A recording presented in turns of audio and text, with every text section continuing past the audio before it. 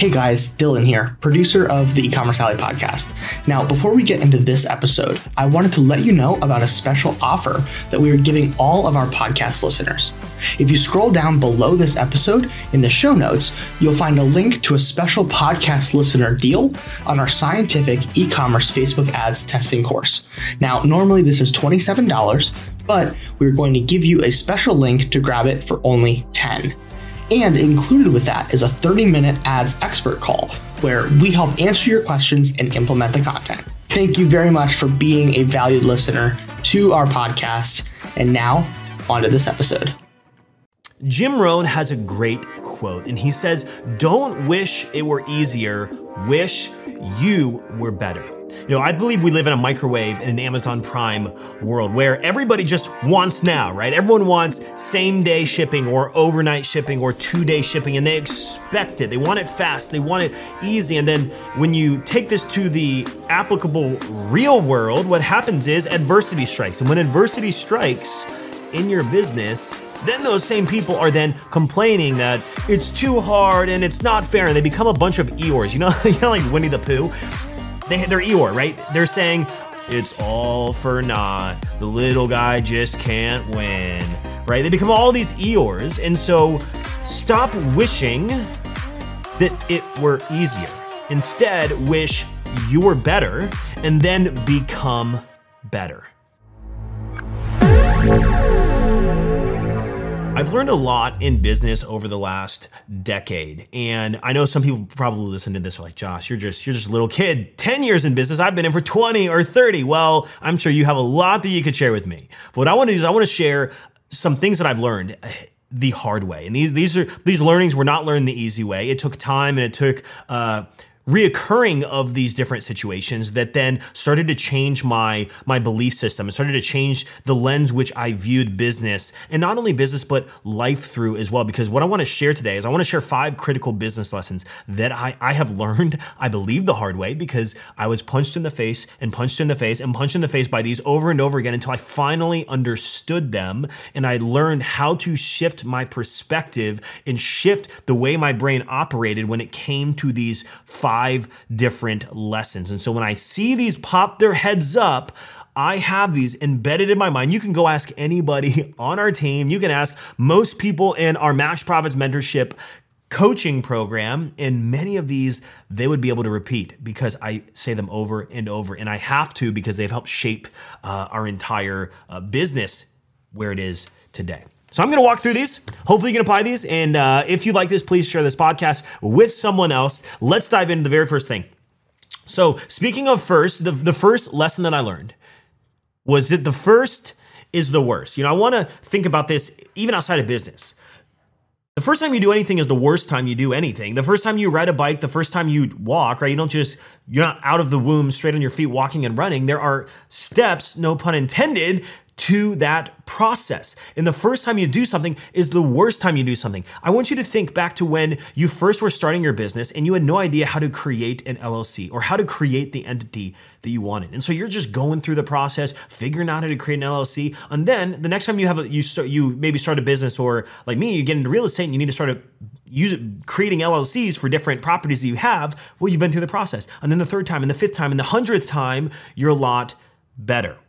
The same thing I've learned implies in business. When we do anything, it sucks at first and it only gets better from there. As you get your reps and as you get your repetition in, it becomes better. In the beginning, you don't know what offers work, what ads work, what emails work, or who your ideal customer maybe is. Maybe you're very general with your messaging because you just don't know. And that first email that you send is the worst email you're going to send. It's not going to be designed right. The subject line is going to be a really crappy subject line because you don't really know what stuff clicks, and you won't know what is working. The first is the worst. And there's a quote by Voltaire, who's a French philosopher, and he said, "Perfect is the enemy of good." A lot of times we try to be perfect. We try to get it to this very precise point, and good is good enough to move on. Get Mo. That's what I like to think of. When we're running our business, I can perfect things to death. But if it is Getmo, is it good enough to move on, to put it out there, to receive feedback, and then continue to refine? I even think back when we launched the podcast at first, our lighting was all off. It wasn't where it is now and the quality that it is now. We didn't have the angles down that we wanted. The audio mixing was kind of up and down. Like we hadn't dialed in the compression. We hadn't dialed in the levels of everything. And now here we are, and you listen to my voice, hopefully, you think the same thing that I do, is that it's a lot crisper. It's a lot cleaner. We know what we're doing. And so perfect is the enemy of good enough.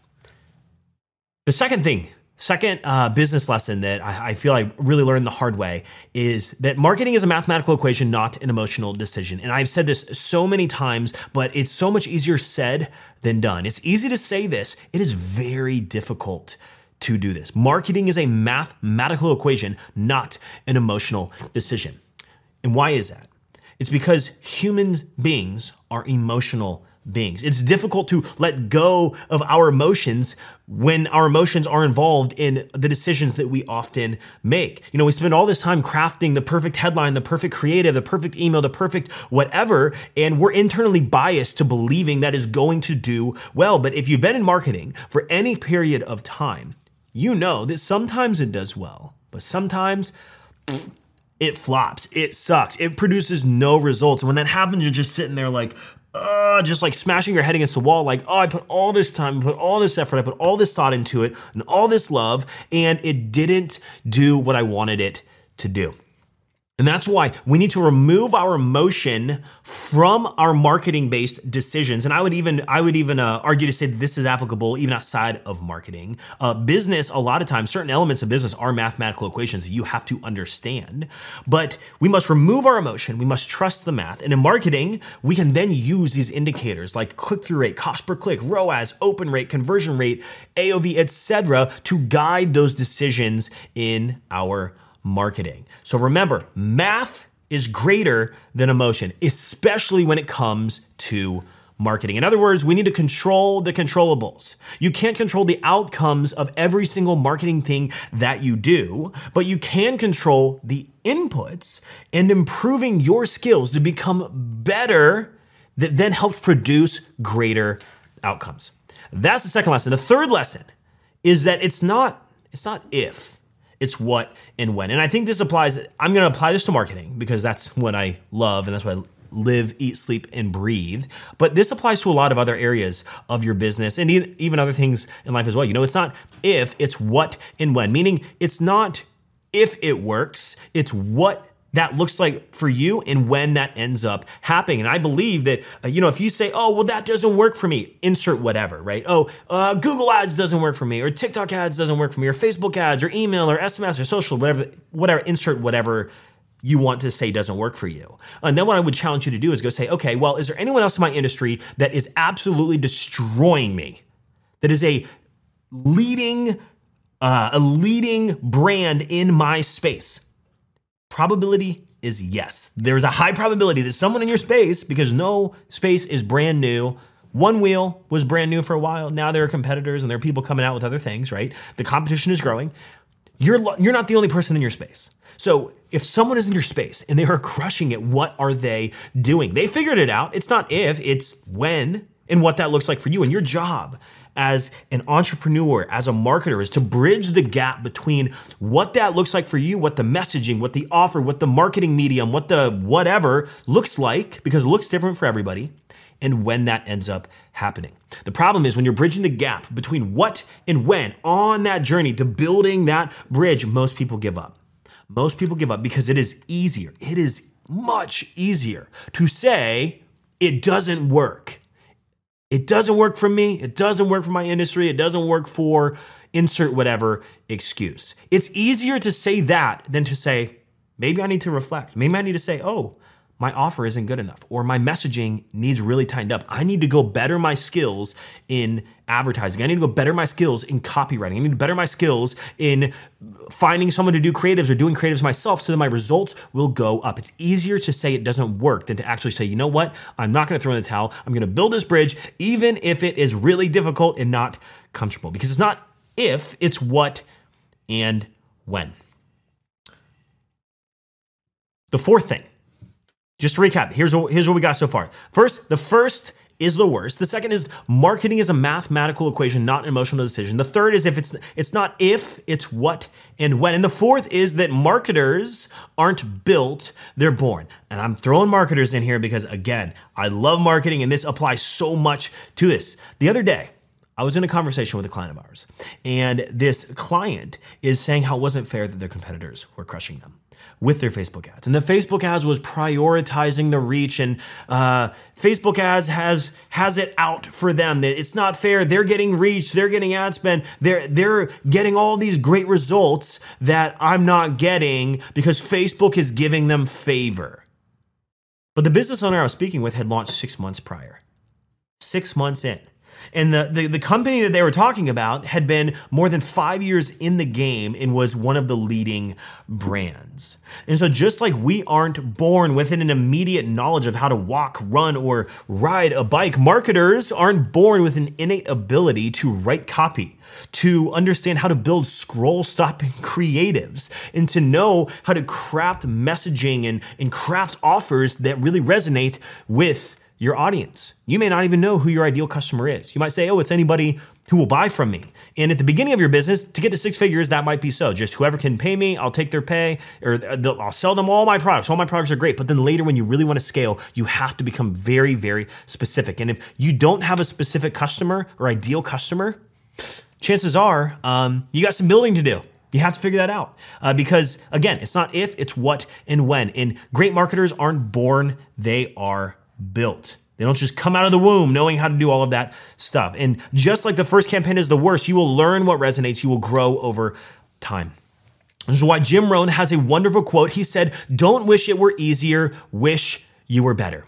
Every headline you create, every ad you design, every email that you send, every subject line that you create, every optimization session that you hold and you analyze the data and take the time, even if it means you're going slow at the beginning because you're still learning, it will make you a wiser and a stronger and more effective marketer.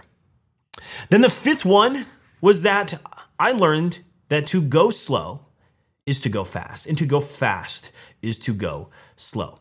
Because we live in what I call a microwave and an Amazon Prime world, everybody wants now, which is why the microwave was invented, because we're all super impatient. Everyone wants 2-day or same-day shipping. Everyone wants now.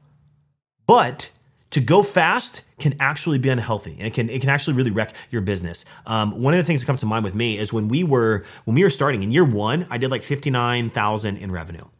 In year 2, we did $296,000 in revenue. Big jump, 60K. I'm just gonna round up 60,000 and let's say 300,000. We 5x revenue from year 1 to year 2. Well, as a new entrepreneur, I had no idea. What do you do with that, right? You go from $5,000 a month to whatever the math on that is, $25,000 a month. I'm trying to do this math in my head really fast. So from $5,000 a month to $25,000 a month. That's a pretty big jump. So what did I do? Well, I grew really fast. And so I just started hiring people. I didn't know what to do. I didn't have processes. I didn't have streamlined, effective processes. I didn't know what I was doing. So I went and I hired all these people. And having all that labor destroyed my margin, put us upside down, and we took home like $13,000 in year 2 after everything was said and done. We were making more than $1,000 a month at the net profit at the very end of the day, and we really couldn't survive on that. And so we went from just 2 of us in the business in the first year, which really we didn't make a whole lot of money. When you have 2 people, $60K, not a whole lot after expenses. And then we got a whole office in year 2, and we ended up hiring 10 people. We got up to 12 people in year 2. Why? I have no idea. 12 people, 300,000 in revenue. You do the math. The amount of money we're making per head after paying everyone overhead was ridiculously stupid. But we did it because I had no idea. I went fast. And what did that do? It slowed us down dramatically. We had a backstep for years. We had to figure things out. We got in loads of debt. We were constantly battling the month over month cash flow situation of, oh, next month is the month that it's going to happen. Next month, we're going to have margin. Next month, we're going to have profit. And it never came. There's an old quote by Abraham Lincoln. Maybe you've heard this. And he said, if I only had an hour to chop down a tree, I would spend the first 45 minutes sharpening my axe. I think that's a little bit extreme, but I think that he was making a point, obviously. He was making a point that don't go spend 45 minutes sharpening your axe. Like, come on, let's be practical here. That probably doesn't make a whole lot of sense. This is going to take you more than 15 minutes to chop down a tree. But if you're going to do that, I believe the point he was making is that so often in life, we focus on simply doing and just grinding our way through it versus the best way of doing something. There's great value in pausing, in reflecting, in asking yourself, is this the best option or opportunity that I have? Or am I doing this without proper foresight, without strategic thinking, without pausing to think of the variables, which is why I believe that to go slow is to go fast. You take your time and make sure it's done right, and you process instead of going so fast that you end up slowing down and it takes you multiple steps back because you can't control the growth, because you can't make the decisions along the way. Because if you try to force it and go fast, you will lack the profitability. You will make poor decisions and you will ultimately achieve your goals much slower. At least that's what I've observed. There are obviously people that have experienced hyper growth and they have figured it out. But for the normal person that I have seen in our ecosystem and in our circle and in our clients and myself, it is better to go slow. You'll make faster progress being wise, being smart, going slow and steady. A few years ago, our family, we spent a few months researching the Coffee family crest. And after uncovering the crest, we spent all this time going Ancestry.com and all these different things. And by the time we were all said and done, there were two things on this family crest that really stood out to me. And I actually have the family crest on my water bottle. My brothers all have like tattoos of it. We all have the family crest. And what's really cool, there are two things that stood out. Number one, the name Coffee is spelled Caughy, different than our last name. When it was in Ireland, because we're a bunch of Irish, it was spelled differently. That stood out to me. I'm like, oh, that's kind of cool. The second thing, and this is more important to the point I'm making here, is it had Latin. It was the Latin translation of the name Coffee. And the Latin translation was non providentia sed victoria, which translates to there is no victory without foresight. I couldn't have asked for probably a better meaning to our family name because it means you have to take the time. You have to have the foresight. You have to be strategic. You have to look ahead of the battle into the battlefield and look ahead of what the competition or look ahead of what you might need to do, because when you do that, you can have victory. And so I think that's really a really cool thing that kind of tied back to our family name. But to recap these and what these eye-opening experiences were and lessons critical that have changed our life. I feel like I learned the hard way. I went through this and I never understood this until we got further in and deeper in. And then I started hone in on these 5 philosophies that I apply to everything, what I viewed business through this lens with. So the first one is the first is the worst. The first time you do something is the worst time you do something. The second is the marketing is a mathematical equation, not an emotional decision. The third is it's not if, it's what and when. And your job as an entrepreneur, a marketer, is to bridge the gap between what and when that ends up happening. But most people throw in the towel and they blame circumstances. Don't be that person. The fourth is that marketers aren't born, they are built. And finally, to go slow is to go fast. And to go fast will ultimately go slow. Thank you for listening to the E-commerce Alley podcast. I know this was short, sweet. I wanted to change this up and just say, hey, let's just dive into a little bit of mindset stuff here because I believe this is so critical. And so if you found this valuable, please leave a review. This episode was produced by Dylan Counts behind the scenes. If you want to join the E-commerce Alley Facebook group, go to alleypodcast.com/group. There's like 3,000-ish of us there right now. We go live in the studio every Thursday. Tons of resources, tons of templates to help you on your e-commerce journey from becoming a 7-figure brand and beyond. Thanks for being our listener, and we'll see you in the next episode.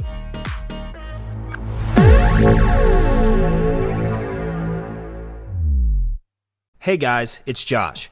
Thanks for listening to the audio version of the E-commerce Alley. Did you know that we actually have an amazing set in high-quality video production that gets posted on YouTube every single week? If you've never watched the E-commerce Alley on YouTube, you have to. Go to alleypodcast.com/YouTube to check it out. Once again, thank you for listening to this podcast, and we hope you enjoy this episode.